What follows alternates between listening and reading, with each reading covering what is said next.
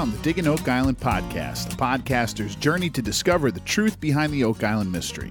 I'm Dave McBride. Thank you so much for downloading and listening. Don't forget, if you've been listening to and enjoying our little podcast, please help us out by subscribing to the show and also by leaving us a 5-star rating on Apple Podcasts, Stitcher, or Spotify, wherever you get your podcasts, and can leave a rating. Also, we invite you to join us on Facebook and Twitter. You can follow the show at Digging Oak Island.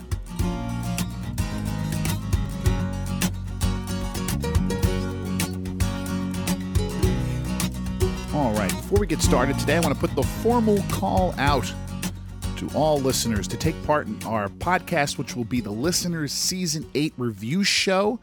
It won't be next week. It'll be the week after that. I have an interview for next week, which we'll get to next week. But then what we're going to do is we're just going to take your emails and your thoughts. You can also leave a voicemail. You can send us a direct message on Facebook or Twitter about what you thought of Season 8.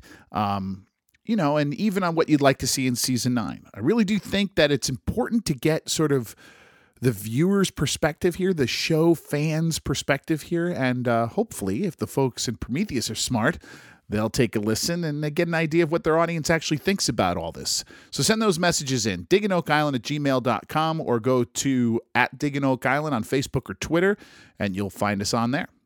All right, it's time to now go to your emails and messages for this week. Let's start with our friend Jesse, who writes, Rick's last moment of this year are very emotional and very true. He was right about it being very emotional. He is summing up what we all feel. Not only was he lucky enough to participate in this, but we were too. He gave credit to everyone. He made a speech that should be heard. He gave credit to ones who came before us and people who gave their lives and ones who are working on it now. Also grateful for all who are working on now. Damn, that was a powerful speech. I teared up when I heard it. If you didn't, you don't have a soul. P.S. I'm sure you've had hundreds of emails about it, but the face you were talking about was seen on Mars, not the moon. I absolutely love science and cringed a little when you said the face was on the moon.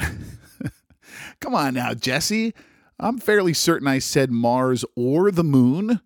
I mean, I had one of them right there. I don't get any credit for that at all. I mean, of all the places in the universe, I narrowed it down to 2. One of them was right. Come on, a little credit. I mentioned Rick's little emotional moment last week, but another thought occurred to me about it this week while I was thinking about it. Listen, people all over the internet are so sure they know what is really going on here. They are certain this is all faked, right? That the team is hiding the real evidence. That's my favorite one, by the way, that this was all just a money grab, and on and on and on they go about how they found this already and they're keeping it to us. Even though they have nothing that even comes close to concrete about, their supposed certainties here, either way, they are sure that somewhere, somehow, this show is insincere and is taking us all for a ride. Well, if Rick didn't prove his sincerity last week about all this to you in that scene, then he never can, and nobody ever can, no matter what they say or do. I understand the editors and producers are here to make money and to make a television show, and that's it. But I am convinced, not only by his words and his actions, but also by the many, many people that I know who have met the man, who have worked with him, that Rick would be there digging whether the TV cameras were there or not.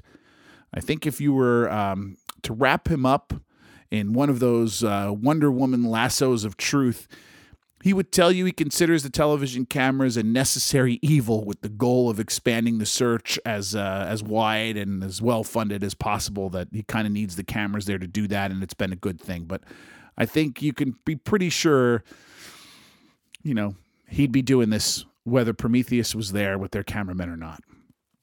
Thanks, Jesse. Looking forward to your Season 8 thoughts. Don't forget to get those in. Okay, here's an email from a listener named Steven who says, Hi, Dave. Whenever I get tired of Robert Clotworthy's hyperbole, I watch a couple episodes of Ancient Aliens.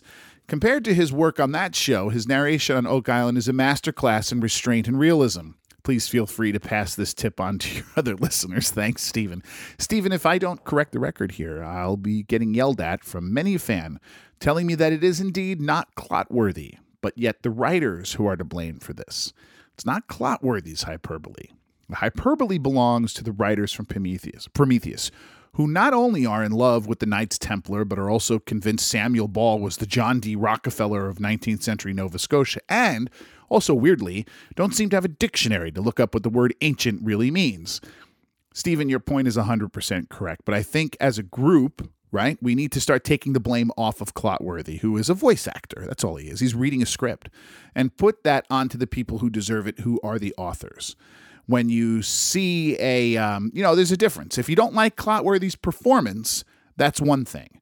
If you don't like the way he's saying something or the inflections he uses, that's one thing. But if you don't like the words coming out of his mouth, that's on the writer. The same can be said about plays, right? I mean, whoever it is that writes that nonsense is this person that needs to be blamed, not the guy who reads it. Anyway, thank you, Stephen. Let's go now to John, who writes, Dave, I'm a Diggin' Oak Island fan and a fellow guitar player. Since the season is over, just wanted to tell you and your listeners about another archaeological show that reminded me a lot of the season of Oak Island. It's called Time Team. You can find it on Prime Video or on YouTube. If you like archaeology, this is a must-watch. Thanks very much for that tip. Time Team was an old British show that ran for, 20 years or something. It was hosted by the actor Tony Robinson, who is a real mainstay in British television and has been for decades and decades. It was basically a show about archaeology, and it really was a great show and real fun if you're into that kind of stuff. So as John says, look it up and enjoy. It might be a good way to get through the off seasons. John, thanks for reminding me of that one. I haven't watched it in a long time, and I've already rewatched a couple episodes here. Okay, let's go now to a theory on an email form from Corey, who writes, Hi, Dave. I have a theory that ties the artifacts and foundation discovery the team found in northeastern part of the swamp this year. The building foundations uncovered by the archaeologists in that area was likely that of a potter's shop. The building foundation had evidence of a significant burn area in one of the corners, which would be a logical location for the placement of a pottery kiln. The hot and sustained fires needed to glaze pottery would explain the archaeologists' finding of oxidized dirt. I believe that the quote-unquote wooden T-square found within the same area was most likely a potter's tool for shaping the inside of clay pots. In my opinion, a tool made of wood wouldn't be the preferred material for the use of stonemasonry, especially when it would be more reliable and accurate and durable to have it made by a blacksmith. Plus, there are images of a potter using a wooden tool which very closely resembles this T-square on the internet. The collection of various pottery pieces found within a relatively small area would most likely be from a dump site used by the potter. If I was a person living in the 17th, 18th, or 19th centuries who didn't have the means or ability to regularly replace dinnerware or cooking pottery, or if a family heirloom piece that had been passed down for a few generations was accidentally cracked or broken, I would likely find the nearest potter to ask if they could repair it. If it was a potter that was unable to fix the item and the individual didn't want it back, I would likely throw it into a junk pile kept behind my shop. Unfortunately, this theory doesn't advance or rule out any of the Oak Island treasure theories. The program didn't show any artifacts found within the foundation to date it, and I don't know of any records that indicate any of the known residents being a potter. But that doesn't preclude any of the recorded residents or their family members from having a hobby pottery shop on their property. Additionally, any large workforce housed on the island before the modern era would likely need a resident potter to make sure the workers have the tools and dinnerware needed to keep them fed. Fantastic work on the podcast. Keep it up, Corey. Corey, I love this email. I feel like we're having our own sort of virtual war room crackpot session here. Not that I think you're a crackpot, Corey. That's not what I meant at all. And I think this is a perfectly plausible theory. I mean, listen, it's certainly a much more plausible theory than the Knights Templar or Francis Bacon writing Shakespeare, you know. I know that maybe sounds like a low bar, but I think you get what I'm saying. I think this makes perfect sense, and it would and shouldn't surprise anyone should it turn out to be correct. But the first thing that comes to my mind when I read this is exactly what the archaeologists should be looking into and researching. I know personally, just from meeting him, that if Laird Niven was leading up the work in the swamp, I would have all the confidence in the world that he would be doing exactly this kind of research. We seem to have evidence of this. Let's look into it and see if maybe somebody did do these things here. Maybe somebody who lived here did do pottery or fixed pottery or something to that effect. Now, I know less about Aaron Taylor and Miriam Emerald, and I know less about kind of their involvement with the show. I know why Laird is there and his sort of independent nature of how he's working. I don't know if that's true for Aaron Taylor or Miriam Emerald, so I really can't say for sure. So I'm not going to make a mention on that. Anyway, you get my point. Great email, Corey. Thank you so much. Let's go now to Marilee, who writes, "Hi, Dave. When I consider the positive things that I discovered while being in isolation over the pandemic, Digging Oak Island is at the top of that list." Oh, thank you. "The podcast made it possible for me to feel part of a community even while I was stuck inside my house. I look forward to going back to listen to earlier episodes that I missed. Also, I love your guitar bumpers. Marilee, let me interrupt here and say those guitar bumpers, as you're referring to them, are actually bits of songs from my latest record, Around the Rock. It's available on CD now, but you have to contact me if you want one, because it's not like I sell them on Amazon or anything like that. Shameless plug. Thank you for that. Anyway, Marilee continues, "As we struggle with the reality of having no Curse of Oak Island episodes for the next several months, I want to mention one book to your subscribers that helped me get through the last hiatus. As I'm sure you know, Oak Island Obsession by Lee Lamb describes the real lives and the harsh reality of living on that island, because Lee's mother, Mildred Restall, recorded her days and experiences during those difficult years. Lee was able to give us a glimpse into the hardship and the sometimes magical days on the island we have all grown to love. Thank you, Dave, for your commitment to Oak Island fans. I look forward to a summer of new podcasts to keep us thinking and researching. Marilee." Again, thank you for such kind words and for writing in, Marilee. Folks, you really should take her advice. I get asked this a lot. What book should I read? What should I look at, and where should I begin? Of all the Oak Island books I've read, Lee Lamb's book is probably the most readable, and certainly the most emotionally arresting. Robert and Mildred Restall, the parents of Lee Lamb, were fascinating people, and it's just amazing what that family went through on Oak Island. It really is. It's incredible what them and their kids went through. And you really get a picture of not only the tragedy of what it was like there, but the drive of this whole family, and the father's drive and his son, and as the word she uses, the obsession. It really is an eye-opening. It may not, you'll get some history of Oak Island out of it, but you'll really get to understand the mind frame, the mindset of the people who were here digging on this island. And it really kind of informs the Laginas a little bit too. So I do recommend that. Thank you again, Marilee. And thank you not only for your kind words about the show, but for giving me a chance to plug Lee Lamb's book again. It's a fantastic and heartbreaking read, really. Okay, let's go to Scott. Scott sent me a direct message on Facebook and says, "Dave, thanks for the continued insight being provided by you, your new co-host, Jock." Shout out, Jock. "And all the other listeners. As I watched the finale, I had a few questions and comments. Maybe this question is simple for other viewers from the north of Canada, but is there anything that is done to protect the integrity of archaeological sites, specifically Samuel Ball's home site and the Swamp Road, during the winter through the snowpack in order to be able to resume work next year?" Okay, so he's got a couple of questions. Let me interrupt here. Scott, I only know one man who can answer that question for us. His name is Laird Niven. So I sent him your question, and he said that, quote, "We did reinforce the Ball foundation because it would have been compromised by removing the boulders." And then when I asked him in general about winterizing a site, so to speak, he said, quote, "That's usually not necessary." So there you go. They finish their work. They probably pack it up for the winter, or maybe even do some work during the winter when weather permits. And when it's covered in snow, obviously not. And then they just pick it back up as soon as they can. Makes all the sense in the world. Anyway, Scott continues.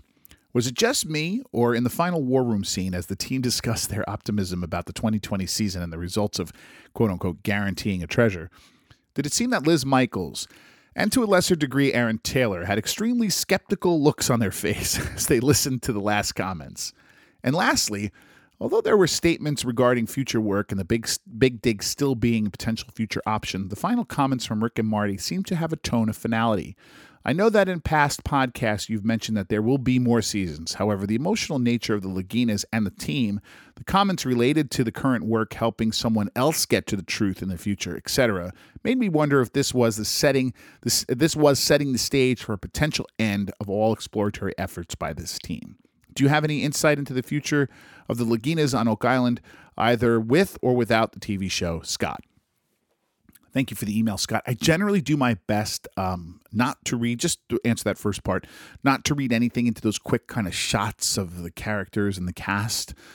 For one thing, the editors really do chop these scenes up so much, and you just can't get a real read on what even they're reacting to. It's just editor got this, they put the camera on Liz Michaels probably for hours while they're shooting this scene, and then they pick one 15-second shot of her, even less, 3-second shot of her, and put that in there. So I don't worry about that stuff. I don't know that you can read anything into it. As far as season 9, there will be a season 9 of The Curse of Oak Island. Prometheus and the History Channel have not officially confirmed it yet, which is their want to do. They do this every single year, but it is happening. If I'm wrong about that, I'll be the first one to apologize, but I don't believe I'm wrong about that. Again, we should expect their confirmation in the not-too-distant future. Let's go now to our friend Steve. Not the Stephen we read earlier today, but this is Steve in Ohio, who writes quite a bit. Thank you very much for all of those, Steve. He writes this week, Dave, it seems that based on the archaeological evidence in the last 8 years, discovered in the last 8 years, there's a latter half of the 1700s time frame at work here. In last night's finale episode, Rick Lagina called it, quote unquote, the British story. As nearly as I can piece together, all of these things were built in the 1760s through the 1780s. The U-shaped structure through dendrodating, the L-shaped structure also through dendrodating, the paved road based on the age of the artifacts they're finding upon and around it, and the small and large wharf near the Samuel Ball property. I'm sure your astute listeners can add or correct that list and fill in the blanks. I believe the island was partitioned and settlers were moving onto the island the same time period, the 1760s through 1780s. My recollection is that Samuel Ball moved to the island around 1787. One would therefore imagine that Oak Island was a hopping place in the later half of the 18th century. It wasn't a mysterious and uninhabited island. So, the town I live in was founded in 1815, and I moved here in 1996, 181 years later. Despite the long lapse in time, I'm modestly, though not entirely, aware of the town's history, who founded it, where old buildings used to be, some of the lore. That's nearly 2 centuries later. If Ball moved to the island in 1787, there's no way he was oblivious to what had been going on there in the 1760s. If Vaughan, McGinnis, and Smith went to the island in 1795, there's no way they were unaware of what was going on there 25 years earlier. Their fathers and grandfathers would have been telling them stories. A number of wharfs sticking out all over the island would have been conspicuous and no secret, as would have been big sailing ships tied to them. Mysterious lights drew the boys to the island, more like farmers and British soldiers. Just wanted to throw this thought process out there. Only so much secrecy is possible, and even today, from what I've seen in photos, you could sit on the mainland shore and get a good sense of activity on the island. I have a hard time believing the locals around 1795 didn't have at least a fundamental understanding of what had been going on Oak Island in the 1760s and 1770s, especially given the time and effort required to build what's being found. Thanks, and looking forward to the summer podcast episodes, Steve.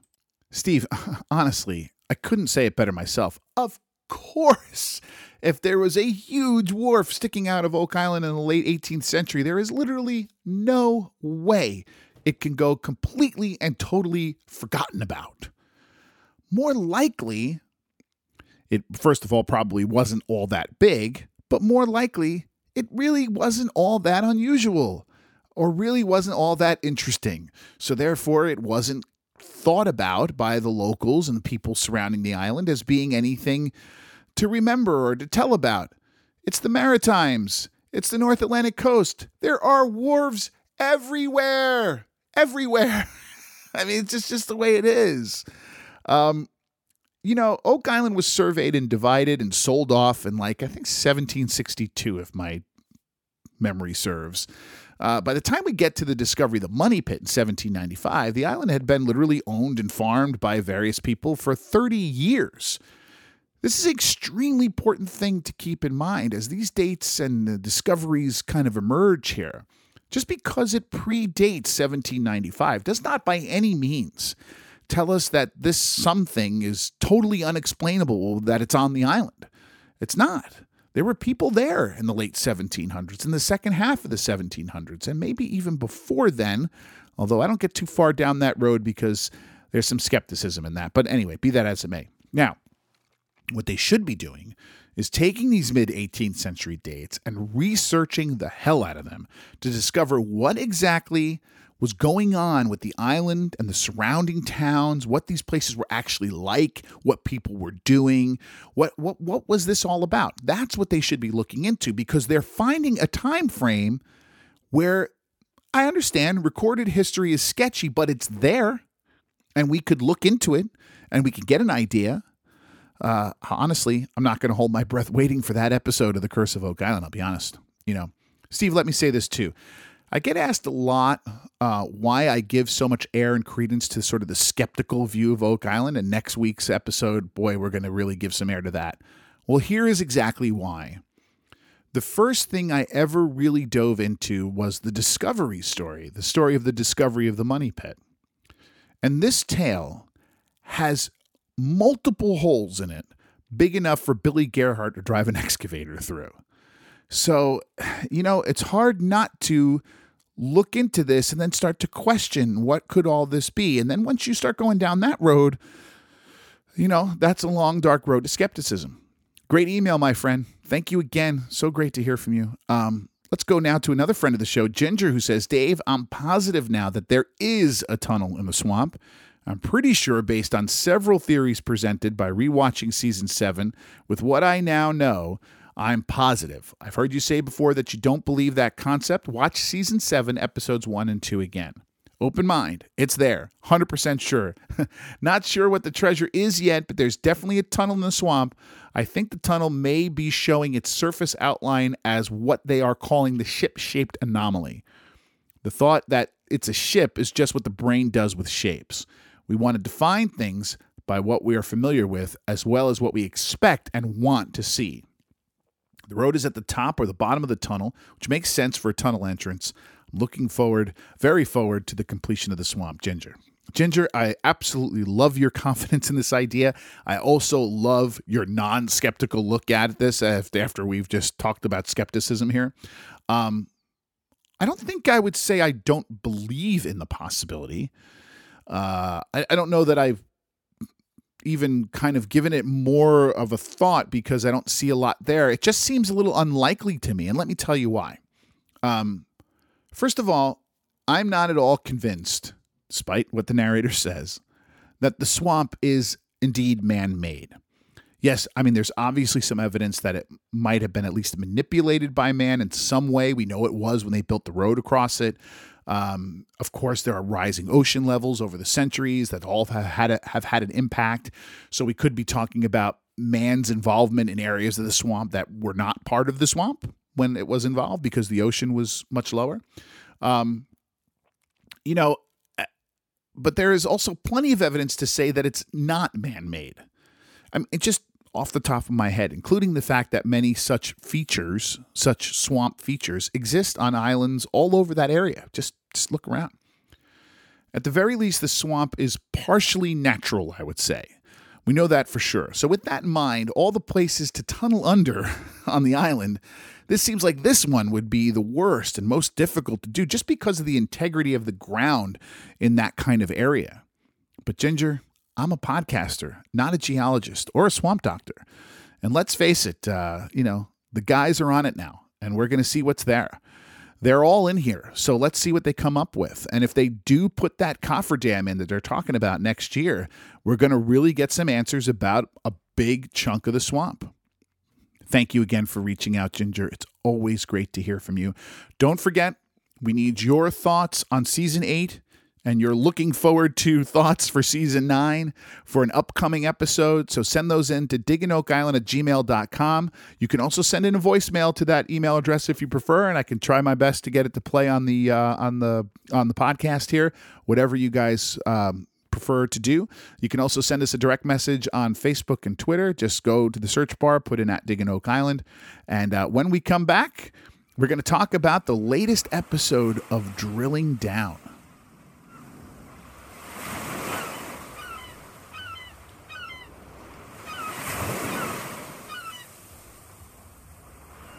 Okay, so what we want to do this week is discuss this sort of post-season show, so to speak, the Season 8 wrap-up episode of Drilling Down, which aired this past Tuesday. And it's something that they seem to do a lot of now, right? They kind of give us a winter interview, post-season, preseason, just with Matty Blake. And in the last couple times, it's been in Michigan, Traverse City, Michigan. And here he is sitting around a table with Rick, Marty, Craig, Alex, Lagina, and Jack Begley. They begin by talking about how much of an impact COVID had on and all the restrictions had on the search. And they actually kind of take a positive look towards it. Marty actually says, quote, "We might have been overextended before COVID." And what he meant by that is that the restrictions sort of shrank the scope of the search as far as who can be on the island and what kind of gear, and allowed them to focus sort of more archaeologically on a couple of different places and kind of focus their attention. He's calling that a good thing. It's hard to tell if it's a good thing. I mean, they didn't find a treasure, so who knows? The first segment of the show focused a lot on the finds, some of them being pretty funny, like the gold knob, which is, they still kind of pass this off as some sort of treasure find. It's just a gold-plated knob for probably a chest of drawers. I also point the weight, that little weight they found from last week. I think it was last week. That kind of stuff. You know what I mean. But it isn't too long before we're talking about the water testing done by the Swamp Doctor Ian Spooner and Dr. Matt Lukeman, and how these tests showed the possibility of silver in the Money Pit area.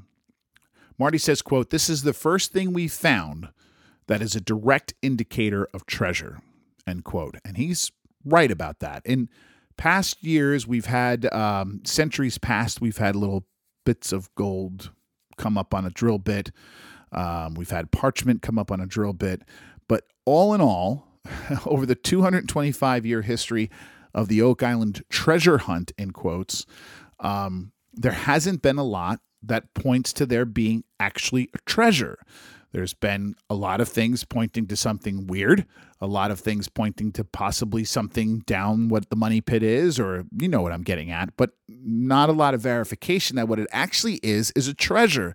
The whole idea of a treasure and there being treasure down there, meaning money, is that it comes from the idea of a pirate treasure, and how pirates were indeed the sort of the what everybody assumed this was. So now we kind of we've taken the pirates away, but we've held on to the idea that it must be a treasure down there. They keep calling this test result a find. They do that a lot. Maddie says that a lot. And I just kind of can't help but pointing out, because I'm pedantic, I guess, that it's not a find. They didn't find anything. They uncovered evidence of something, but they didn't actually find it yet. We don't know what it's evidence of. It could be evidence of something natural going on. We don't know, but we know that but to call it a find makes it sound like they actually pulled a piece of silver out. Now, Matty Blake is doing his usual bursting with excitement routine, but I couldn't really help be reminded of the episode that they did just like this from probably the same room, where they had the seismic testing results, and everybody was so super stoked about the swamp having a ship in it. There is so far to go down this road of what this evidence of the silver suggests, that to sit here now and pat yourself on the back that you've found a treasure is just the same as sitting in that room a couple of years ago and patting yourself on the back that you had found a ship in the swamp. We're not there yet. We're just not there yet. Next, they discuss this boot heel piece that you found, which dates from the 15th to the 17th centuries. You just get a quick piece of this and how interesting that was, and it is interesting because that is a strange time frame. But they quickly return to the Money Pit. And Matty Blake asks, quote, "Is it time for a big dig?" And Craig gives an interesting response here. He says that since they don't seem to have a handle, after all this time, they still don't seem to have a handle on where the Money Pit is or where it might have gone. He says that they are, and he says this definitively, quote unquote, absolutely not ready for a big dig at this point. So essentially, we will go through next season having 2 years of talking about possibly doing a big dig and not doing it, right? So they start talking about some of the other crazy technology they can bring in. And Rick is talking about bringing in this tunnel boring machine to go down under, to bore a tunnel through the under area of the money pit. This is like actually something they make tunnels with, like the Lincoln Tunnel. This is a huge project and a gigantic piece of equipment. And I don't know how many of them are just easily found. I mean, if they do go that route, boy, oh boy, what an interesting idea. I don't know. Marty then kind of goes to another thought. He says something that intrigued me. He said he would like to take a look more closely at 10X again, to maybe fix up 10X. This was Dan Blankenship's, really his big project. Maybe fix it up because it was made out of old railroad tank cars and they've decayed and they're going to have to do some work on it. But it's big enough to get a diver down there, and he would like to kind of fix this up and actually get a diver down there. Now we're talking. That'd be interesting, and I think that's something they can actually do. And they also talk about bringing in some interesting ideas for new technology to find what this silver is or what it might be, where it might be coming from, what its source is for the testing results they get, kind of better examine the money pit. And they include making use of 10X in order to do that. Now, after the commercial break, they come back talking about the swamp. And they point out how the dating in the swamp seems to span across many centuries. And I say this all the time. We need to kind of look at these artifacts. We need someone somewhere to say, okay, this artifact means this means this. This is where this area, this part of history is where we're getting the most or the most intriguing, the most compelling, whatever it is. We need to zero in on that, and we need to research the heck out of that area to find out what this could be all about. The idea that we keep getting these things for centuries, across centuries, just makes it all the more difficult to imagine that something could have happened here. There isn't one event that puts something on the island or where evidence could be found over a millennium. It's just not possible, And to make matters worse in this regard, Craig tells us that they actually tested the piece of wood that everybody thought was from a ship's railing. You remember this? We're in the swamp. It's raining. Not Charles Barkhouse. Doug Kroll is sitting next to Billy Gerhardt in the excavator, and he pulls out 2 pieces of wood, which they never did the rest of it looking into. This has to do with the cofferdam that they want to do down there. Well, they found these pieces of wood. They were definitely looked finished. They looked like they were off of some sort of piece of furniture, or it could be off a ship as well. They called it ship's railing. It could be railing for a house. It could be a lot of different things. But they tested it, and Craig actually says they tested it twice, and the wood dates 660 to 770 AD. I mean, you got to be kidding me. What does that mean? I mean, it's hard for me to believe it, right? The time frame you're talking about here, it's very hard for me to believe that is either accurate or represents when this piece was being used by people. I'm very skeptical on this. I'm not skeptical on the results. I don't think Craig is lying to us about what the test dating is. But it'd be interesting to see if we hear more about this, if we look into this more, especially if they put this cofferdam up and find even more pieces of this. Do you remember what I'm talking about? This was this unfinished piece of wood. Anyway, Marty then says here, kind of to go along with what I'm just saying here, quote, "Are we sure this is a ship's railing, Craig?" Talking to Craig Tester. And Craig says, no, that has not been determined just yet. Interesting. So there are other ideas. All we've ever heard about is ship's railing, but they're on to something else. Here's what I have to say to you about this, folks. If indeed we never hear about this piece of wood again that dated from 660 to 770 AD, I can promise you what that means is they found out what it is, and it has nothing to do with the treasure hunt or what's going on here. Keep that in mind. Rick says something else that just blew me away here. They ran organic residue tests on the pine tar kiln. This is later on in the show. and or what they thought was a pine tar kill. And it came up 0. So basically what he's saying is, now there's a lot of reasons why this could be, but you would think that if you're making pine tar, a sticky organic substance that lasts, an incredible amount of time, that it wouldn't come up 0. That doesn't make a lot of sense to me. I don't understand why that would be. Anyway, it just doesn't make a lot of sense to me. And another weird thing about this is that Marty says that the archaeologists say pine tar kilns, quote, you just don't find them in the Maritimes, end quote. I got to look that one up. I'm not so sure about that. But I guess the archaeologists would know. I guess they didn't produce pine tar here in the Maritimes. They just brought it from other places, but certainly doesn't seem out of the realm of possibility considering what the surrounding area was like and who was there for much of this time that a pine tar kiln would be. It doesn't seem weird that it would be created there or used there, anything like that. Anyway, the team mentions more than once about how the entire island, more of the island, can be explored. They talk about how Fred Nolan and Dan Blankenship would tell them to look beyond just the places that they're used to, being the money pit or the swamp or something, that the rest of the island has things to say as well. So maybe that's something we're going to get into, right? Maybe that's something we're going to start to talk about of other parts of the island. Anyway, I'm not going to go through much more of it. A lot of the show was just sort of recapping of the things they found and the normal sort of hyperbole that comes along with them. Let me just say it like this. No matter how hard this show here worked like crazy to make 2020 seem like some sort of banner season with incredible finds and a new direction that worked, can we really say that it was, in fact, the banner season with incredible finds? We're going to have a season 8 review coming up in the next few weeks, and you'll be able to, hear more about my thoughts on that. This show seemed to be working very hard to put a positive spin on even the most negative of things. Listen, it ends with a really great cliffhanger.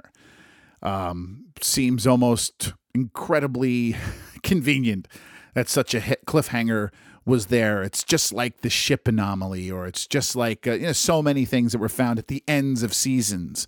Here we are at the end of this one when the potential of silver in the money pit is found and the work that needs to be done. So you get where I'm saying. This was a good wrap-up show. There were some really interesting things said here, some nice insights into what they're really thinking on some of this stuff. And I think it serves as a good wrap up, and I enjoyed watching it. But it really did sort of strike me as I was watching it that it was really doing its best to sort of put as positive a possible spin as they could on what was, let's face it, a difficult season for everybody involved.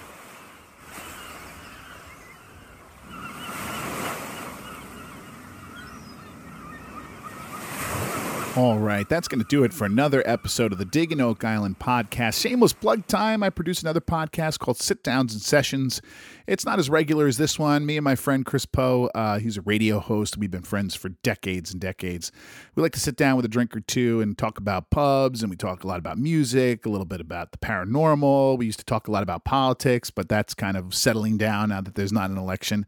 Kind of basically anything, two guys who really have observed the country and the world for many, many years. Just whatever two guys like that would talk about while sitting at a bar over a drink. Give it a listen. You can find it Sit Downs and Sessions on Apple Podcasts, Spotify, all the usual podcast places.